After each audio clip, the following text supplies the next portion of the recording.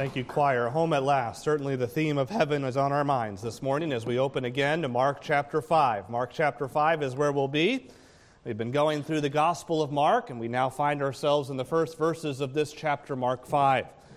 As we come there, let me say this. Demons exist. If we trust the testimony of Scripture at all and accept what it has told us concerning this fact, we know for sure that demons exist. They are unclean, intelligent spirits who have their own structures of authority and seek to influence and destroy both individuals and nations. Demons are real, but, and not wisely so, the subject of demons, demonology, demon possessions, has always seemed to be somewhat removed and academic from sophisticated American 21st century churches. We just don't talk about them. Bible-believing Christians have always accepted the fact that demons exist and activity has happened in the New Testament times, but most of us are inclined to relegate demonic activity to those pagan lands that missionaries visit. We just don't talk about it here.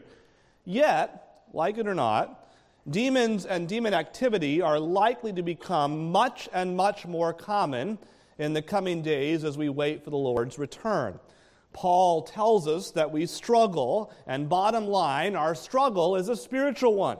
In fact, Ephesians says this in Ephesians 6, "For we do not wrestle against flesh and blood." That's not what we're wrestling against, but against rulers, against the authorities, against the cosmic powers over this present darkness, against the spiritual forces of evil in the heavenly places.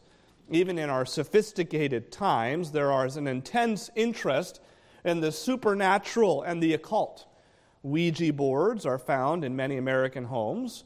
Horoscopes, astrological predictions, all of these things have their roots in demonic activity.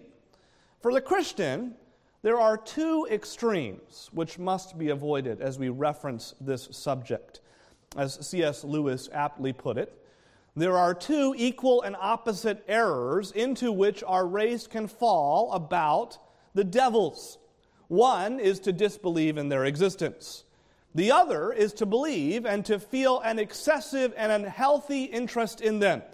They themselves are equally pleased by both errors and hail a materialistic or a magician with the same delight.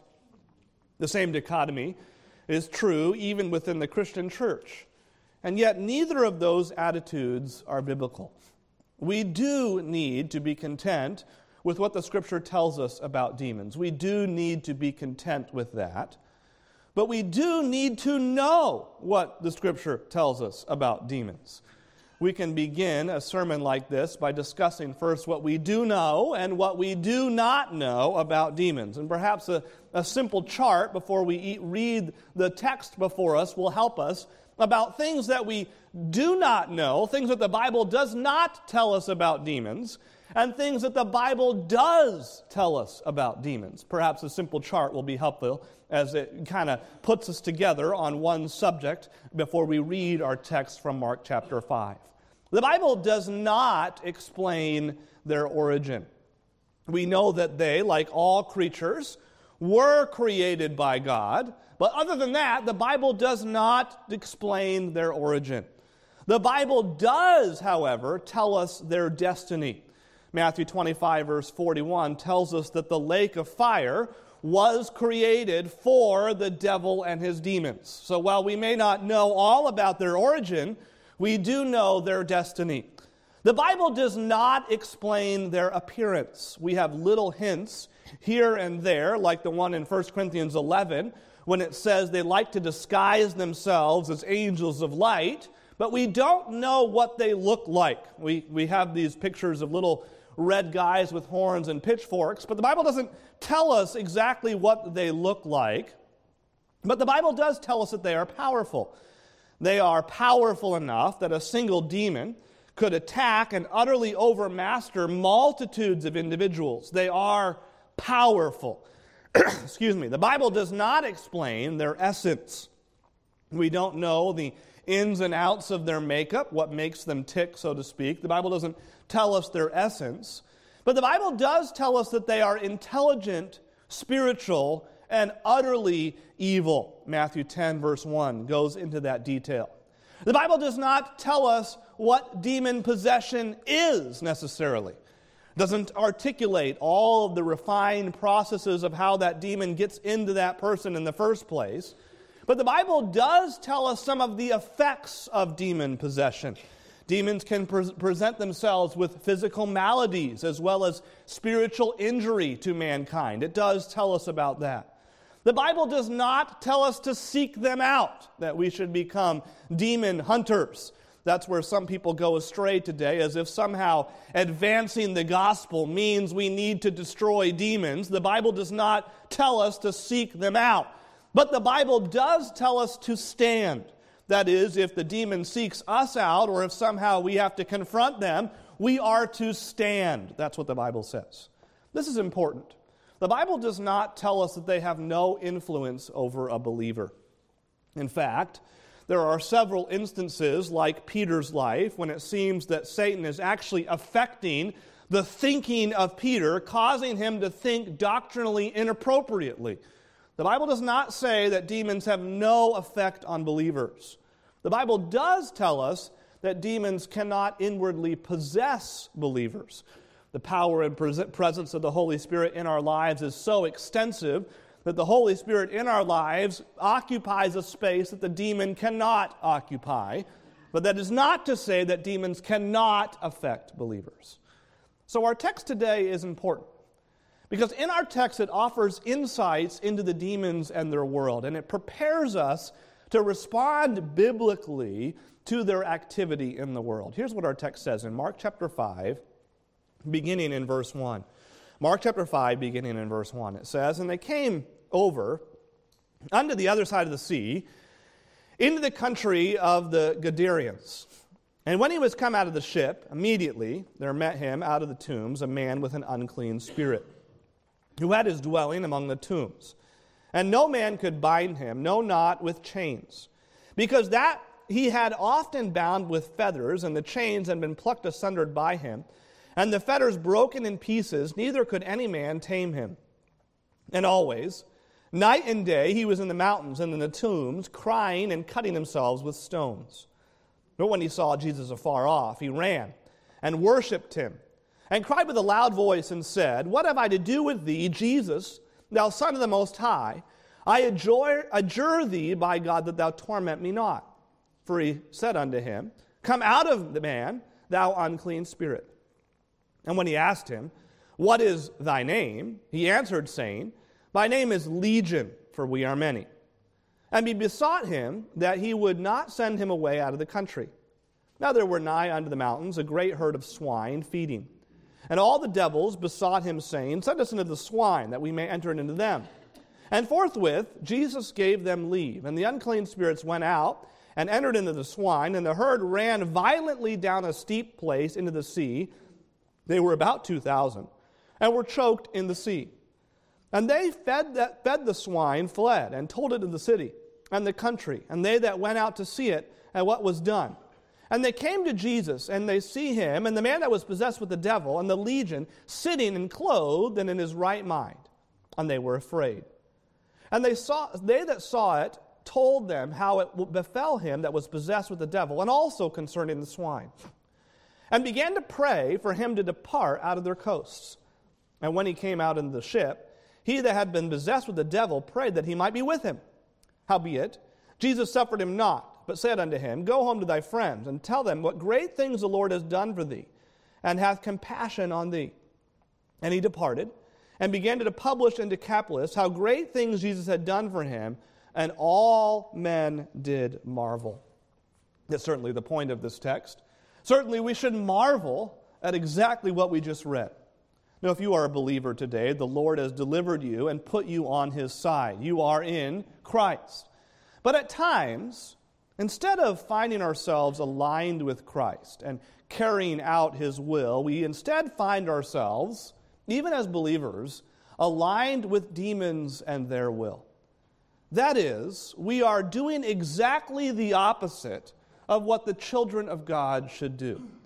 So our text this morning is directing us to an overall theme. Since demons oppose God and everything he stands for, and since they influence people to join that opposition, you must seek God's help to live victoriously. These spiritual forces are out there, and sometimes we feel as though we are shadow boxing. We are fighting against an adversary that is somehow altogether elusive to us. And if we don't have God's help, then the suggestions that they bring to bear on our minds, coupled with our destructive, sinful flesh, will carry us right over into, at the very least, the same agenda that demons have. You see, we don't have to be indwelt by demons to do the same things that demons do. Demons are intelligent creatures. So are we. Demons are spiritual creatures. So are we. Demons have a will. So do we. And the passage before us and the theme I've now introduced raise a very important question. Will you align yourself with God's will, or will you align yourself with what demons do, the demonic agenda that is opposed to God? How is it that demons are opposed to God? Well, right from this text we note, number one, that demons oppose God by provoking destructive behavior. The first 5 verses of this text show us this. And these first 5 verses parse out precisely the way in which demons provoke destructive behaviors amongst men. Demons provoke spiritual isolation. The isolation here is not the isolation of an introverted person. God has created personalities. Some of you are more outgoing. Some of you are more inclusive by nature. This is not talking about personality traits. Rather, this is pretty radical spiritual isolation. Where is this man? When Jesus and his disciples get out of the ship, a man meets them, but notice where this man is coming from. It says in verse 2, immediately there met him out of the tombs a man with an unclean spirit. Now those tombs were up in the mountain. They were set up back off the coasts of the Sea of Galilee. And this man has been out in a distance. He had been at a place where normal humanity was not operating. He was isolated from other people. I was at one time teaching through this passage as part of an ongoing curriculum to a bunch of 5th grade boys in Sunday school when I was in college. And I asked the class, what do these tombs communicate to you? What are the tombs that this man is living in? What do they communicate to you? And one precocious boy said, they are filled with dead people. Now, obviously, the child is right, but the more you think about it, the more you realize exactly what Satan and his demons are trying to do. They are trying to take God's creatures, specifically mankind, and associate them with dead people.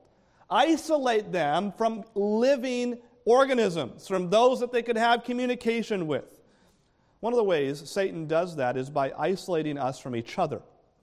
This has been very easy in the Western world for Satan to accomplish these things because we are such radical individualists. We just want to be by ourselves in our own kingdom. We want to push people away. We say things like, I'll do it my own way, or I'll deal with my own problems. I'll keep it close to my chest. I'm not going to get help. I'll sort it out on my own. That's exactly what Satan wants us to do. Satan provokes spiritual isolation.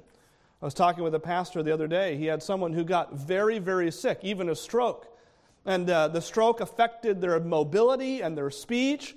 And the family, because they thought that would be embarrassing, actually checked their mother into the hospital under a pseudonym so that the church folk wouldn't know that this person was in the hospital. What a isolated thing. I talked to someone else who was in the hospital and never once picked up the phone to call anybody to let them know. And then said, and had the audacity to say, I can't believe nobody visited me. That is exactly where we live. We live in an isolated environment that we are so individualist. We put up what one person called the new moat, which is our garage door, and we go in there and we lock ourselves away. And Satan works that way. You ever heard the idle hands or the devil's workshop? Perhaps we could better say isolated hands are the devil's workshop. Satan wants to push people away from each other and spiritually isolate you. And some of you have been thinking along these lines because Satan has so spiritually isolated you that you have begun to believe the lie that God doesn't care. God doesn't care about me. Look how that guy has got it. Or God doesn't care about me. If he did, why am I here? But that's not divine thinking.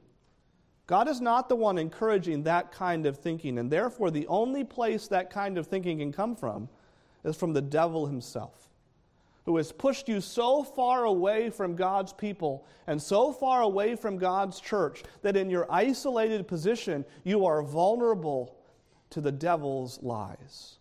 Satan provokes spiritual isolation, but demons also provoke self-destruction. Verse 5 shows us this. In verse 5 it says that this man night and day was among the tombs, among the mountains. He was always crying out, and he was cutting himself with stones.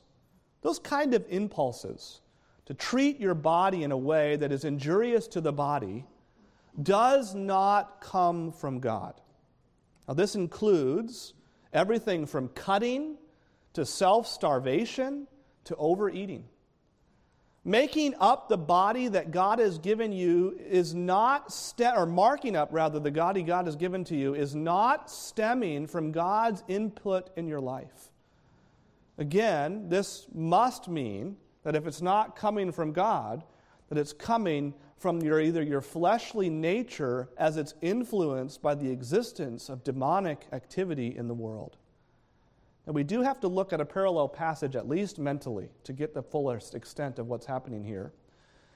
In Luke's gospel, one additional feature is given that is alluded to in the last section of Mark's gospel. In Mark, it says in Mark 5, verse 14, they came to Jesus, and they saw the demon-possessed man, the one who had had the legion, sitting there, and this time it was notable to them that this man was actually clothed. Now, why the reference to his being clothed?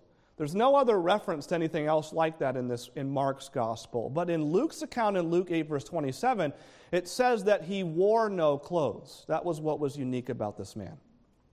Now, think carefully. In our fallen state, the Scriptures mark off nakedness as having legitimacy in only one very limited social confine. And therefore, you are actively siding with a demonic agenda when you use or view pornography. Now, we've heard messages on this before, right? We know pornography is wrong, but let me be very, very straight. Pornography is actively siding with a demonic agenda because demons, for whatever reason, hate the human body. And from the beginning, demons have been attacking the human body, disfiguring the human body, and debasing the human body. And taking us from being these glorious creatures that God created in His image and treating us like dirt and something to be transacted as a mere commodity.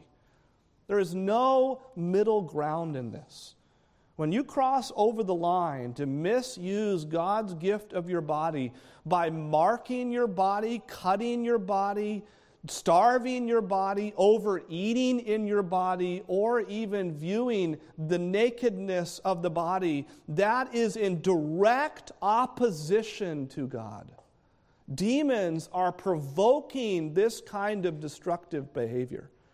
The Lord is calling us out of that kind of destructive behavior and turning us over into a new glorious kingdom. And He's saying, I have given you this body to be used gloriously for my kingdom, not that kingdom of darkness. And for whatever reason, demons hate the human body. But demons are also opposing God by exalting this self-will. And we see this then outlined in verses 6 through 10. God is our sovereign Lord, and the demons will do everything to take Him off that throne. And most notably, they'll replace the worship of God with the worship of self, actually, before they even try to replace the worship of God with any worship of idol. Demons confess complete antipathy towards God. Know what the demons cry out in verse 7. Did you see it there? What have you to do with me, Jesus, Son of the Most High? Have you ever wondered what that means? We've tried to figure this out and translate it into English to make sense of it. Let me go ahead and give you what it actually sounds like in Greek. If you just put it in Greek, it would literally say, what to me and to you. You can understand why the King James translators put it that way, because what to me and to you doesn't quite roll off the tongue either. What does that mean? What does this basically say? Well, here's what they're saying. What from my perspective is the same from your perspective? That's what they're asking. Or to put another way, where is there any common ground between us? If God thinks something is good, demons will say that that same thing is evil. If demons think something is good, God will say that there is evil. There is absolutely no overlap between the two. There is no rapport. There's no negotiation. There is no common ground. Now, these demons exhibit submission by force. They have to prostrate themselves before the God of heaven and earth, but they are really not submissive in spirit. In fact, even in this confession, they are actually being rebellious. This is the defiant criminal, right, who walks into his prison cell while cursing the judge, police, and all of society and saying, I will have nothing to do with them. I don't care what the verdict is saying. I still hate them. And then they get locked away in prison. They're still defiant, but they're going to jail. He has to go. Overwhelming forces that stand next to him are pushing him into that jail cell, but he will still say, what to me and to you? That's what the demons are saying. This is reminiscent of the final battle between the implacable Captain Ahab and the whale in Herman's Moby Dick. Have you ever read that story? Maybe you were required to in English class. And the struggle results in Ahab being caught in a harpoon line and being dragged to his doom. He's going to die, and the whale has won. But in a vicious expression of defiant self-will, Ahab's last words in that book are this: towards thee I roll, thou all-destroying but unconquering whale. Unconquering, he just conquered you, rather. To the last, he says, I grapple with thee. From hell's heart I stab thee. For hate's sake I spit my last breath at thee. That is demons. They hate God that much. They oppose everything that God stands for, so much so that at last breath they will spit at God as they get thrown into the pit of hell. And so we are aligning ourselves with any wrongdoing. We are aligning ourselves with the personal forces that hate God, not as an abstract concept, but hate the very God himself. Demons confess total antipathy towards Christ. And demons always shift the blame. There's a little phrase that is actually something of a shift of blame. The demons cry out in verse 7, I adjure thee by God that thou torment me not. Now, why is the demon calling God into a situation of oath-taking to keep Jesus from doing something? Like, why are demons adjuring God to take an oath? Has that ever kind of puzzled you as you read that passage? If demons have no common ground, why this? Well, here's what they're saying. They're saying, Jesus, if you do something to us now, you are wrong and bad. You are not supposed to torment us ahead of an accepted time. That's what they're saying. This is basically a defiant, accusing tone towards Christ himself. They are shifting the blame from any of their actual wrongdoing. When Jesus asked the demoniac his name, it was not without significance, for he was, I believe, asking the demon to reveal his identity. He says he asked him, what is your name? And he answered, my name is Legion, for we are many. Now, the reply, Legion, may be some kind of evasion, a reluctance on the part of the demons to individually identify themselves. To the evildoer, anonymity is always preferable over complete identification. Is this not exactly what our first ancestors did? It's not my fault. The woman you gave me, that's the fault. Even their children would say, I'm not my brother's keeper. Friend, please know something. When you shift the blame for your wrongdoings, you are actively siding with demons. That's absolutely what demons do. They shift the blame. It's never their fault. And demons and demonic activity are very real. But thirdly, demons oppose God by attacking creation. So they are not only attacking us, humans, spiritually and physically, but they are also attacking creation out there. And their purpose is now quite clear in two regards. They are attacking creation to destroy God's work, and they are attacking creation to discredit Jesus Christ. When the demons are cast out of the man, where do they go? Well, they go into 2,000 pigs. We read about that in verses 12 and 13. It says, And all the devils besought him, saying, Send us into the swine, that we may enter into them. And forthwith Jesus gave them leave, and the unclean spirits went out and entered into the swine. And the herd violently ran down a steep place into the sea. They were about 2,000 and were choked in the sea. What on earth, right? Also, why would Jesus do this? Well, note that in our text, our Lord did not command the demons to enter into the pigs and bring about their destruction. Nowhere does it say that Jesus said, leave that man and go to those pigs. That never is stated. The demons did that. They went. He only permitted that to take place. The drowning of these little pigs has caused a great deal of discussion amongst Bible students. For a friend of mine once discovered and said, that's a lot of pork chops wasted. I said, well, not pork chops. I'm more concerned about the bacon. But had our Lord achieved such a thing, maybe those who were there would have begun to blame Christ for this. First of all, the EPA would have been investigating the pollution in the Lake of Galilee and the decaying pigs there. Then the SPCA would have been all up in arms about the cruelty of animals. And then the Livestock Association and the consumer groups would have been greatly distressed over the sudden decrease in the pig population in the city and the subsequent rise in prices. Why did the demons take the pigs and just run them off the cliff? That doesn't make any sense. And it doesn't make any sense, does it? Demons hate God's creation, that's the point. It doesn't make sense. They want to mar it up and destroy it any way that they can. They don't care. But I think there was more of a subtle reason for demons to drown these pigs. Drive 2,000 pigs off a cliff, and what happens? Well, the herdsmen would certainly run away in dread terror. And as they're running away, are they running towards Jesus? No, they're running away from Jesus. And they go and tell the people in the towns and the villages, and the people come out and see Jesus, and they want to run to Jesus. He's the miracle worker, the Savior, right? Verse 14, and they fled, they that fed the swine told the city and the country, and they went out to see what had happened, and now they see the man clothed and in his right mind. Verse 15, and they came to Jesus, and they was sitting there with the man that used to be possessed with the devil, and he's in his right mind, and he's clothed.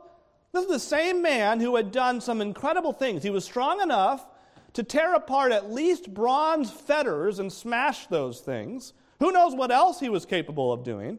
This man was once out of control, cutting himself out in the tombs, and now they see him sitting there with Jesus in his right mind. And what's the people's response?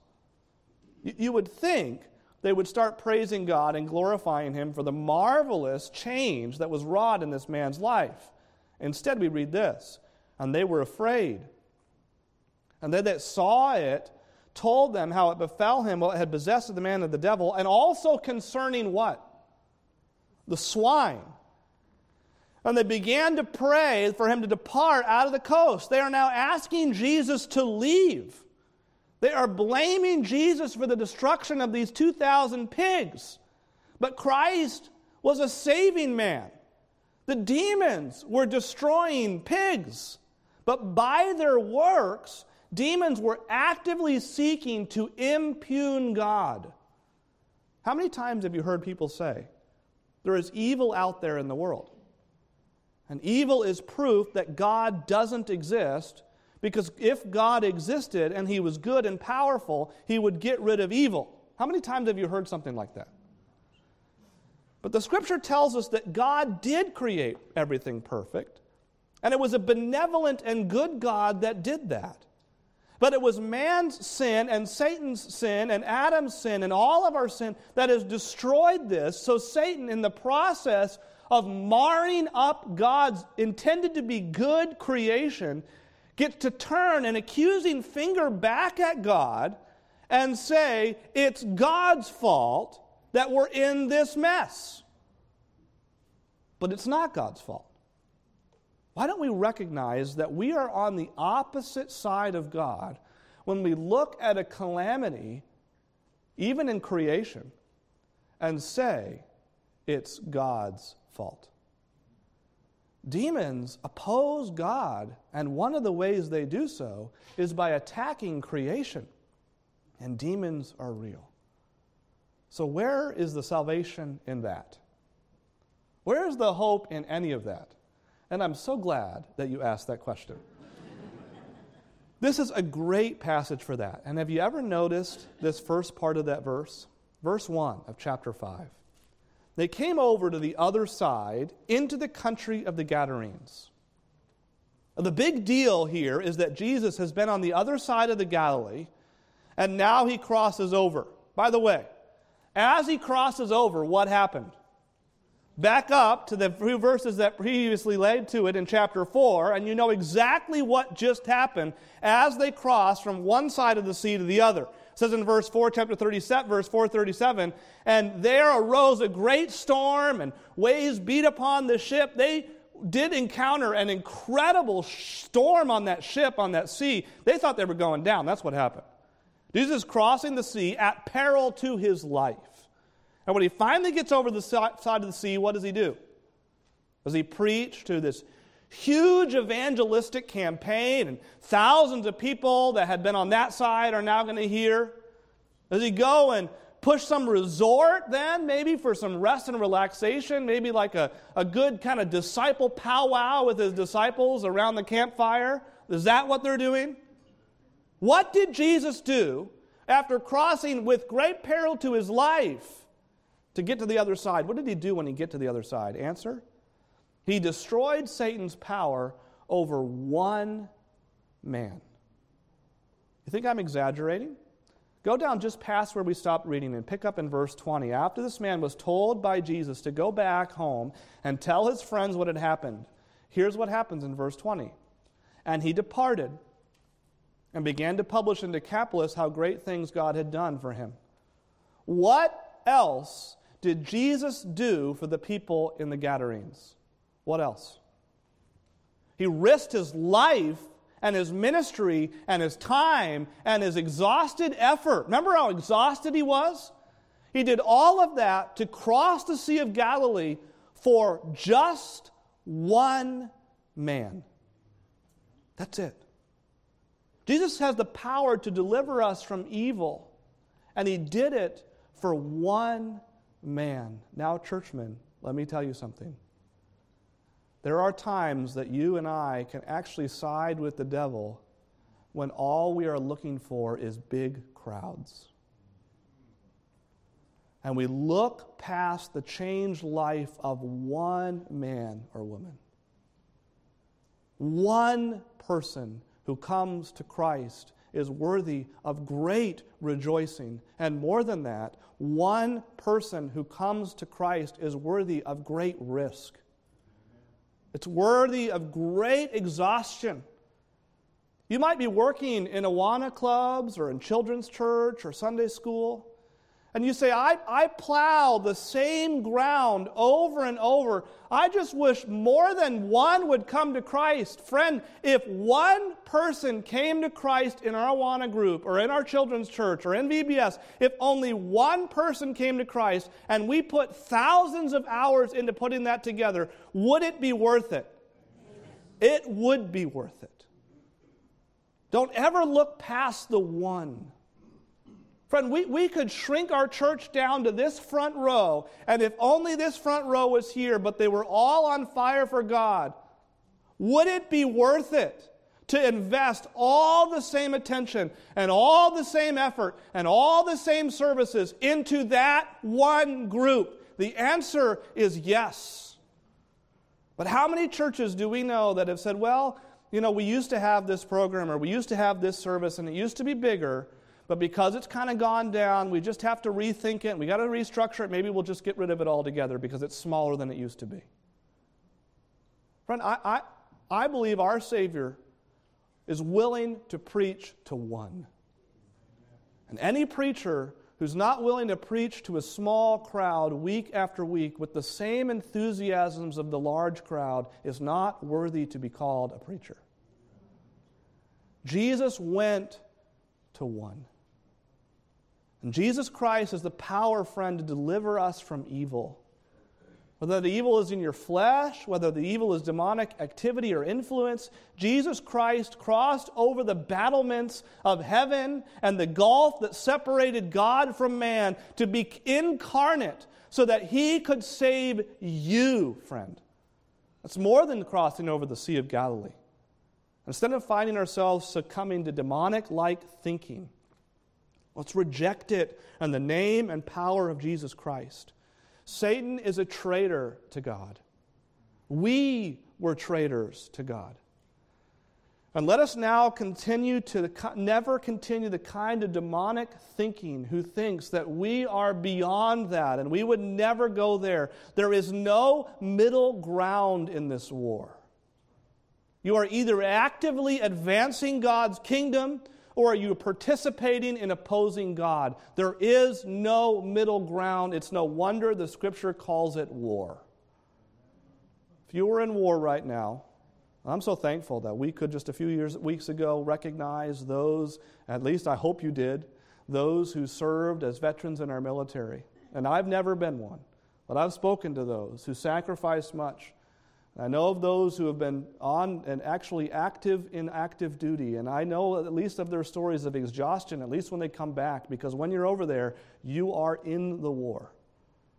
You're sleeping with one eye open. I can't even imagine what some of these men and ladies who sacrificed so much to do so much to give us our freedoms went through. And yet we come over here and we read passages about war, and I actually believe that our veterans maybe need to speak to us a little bit more about what that means. Because they know what war is like. And they recognize how much is invested in that. And those of us, if you're like me, who were not in the military, we read that and we gloss right through that because we think of war like a soccer tournament. And it's not, is it? Because you don't get a break, do you?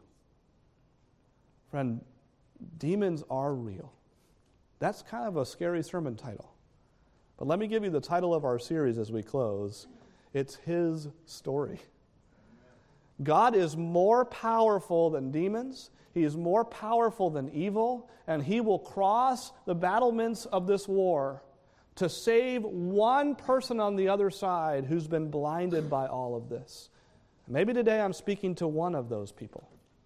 That one who's been so blinded by this that they need to come back to Christ if you're saved. If you're not saved, may today be the day of your salvation. May we have plowed through Mark 5, 1 through 20 just for you, so that you could accept Christ as your Savior. Let's pray. Lord, we thank you so much for your word. Lord, we read this story of the maniac of Gadara many times. Many of us probably have heard of it. Even if we're not church people, we probably heard of this story at least. But Lord, may we recognize that you are a Savior who's come to save the one. May we bask in the glory of a God who even in the darkness of demonic activity broke through with great power. Lord, may we actively side with you. Even as believers, Lord, I believe we can actively side against you. Lord, not, of course, without repercussions on our end. Lord, may we recognize from this text what it means to be a child of God, even as we look at the negative of what it means to follow the devil. But most of all, if there are any in this room who have never accepted Christ as their Savior, may today be the day of their salvation. With every head bowed and eye closed, would you stand with me? The instruments are going to be playing a bit of a military campaign song for Christians. Stand up for Jesus. as they play, would you allow this to be a hymn of invitation? If you have never accepted Christ as your Savior, our great desire would be to show you from God's Word how you could be the one who accepted Christ. Would you allow us the opportunity to show you? If you are a child of God, would you assess your own life even as this invitation is given? Are you actively siding with God or against Him?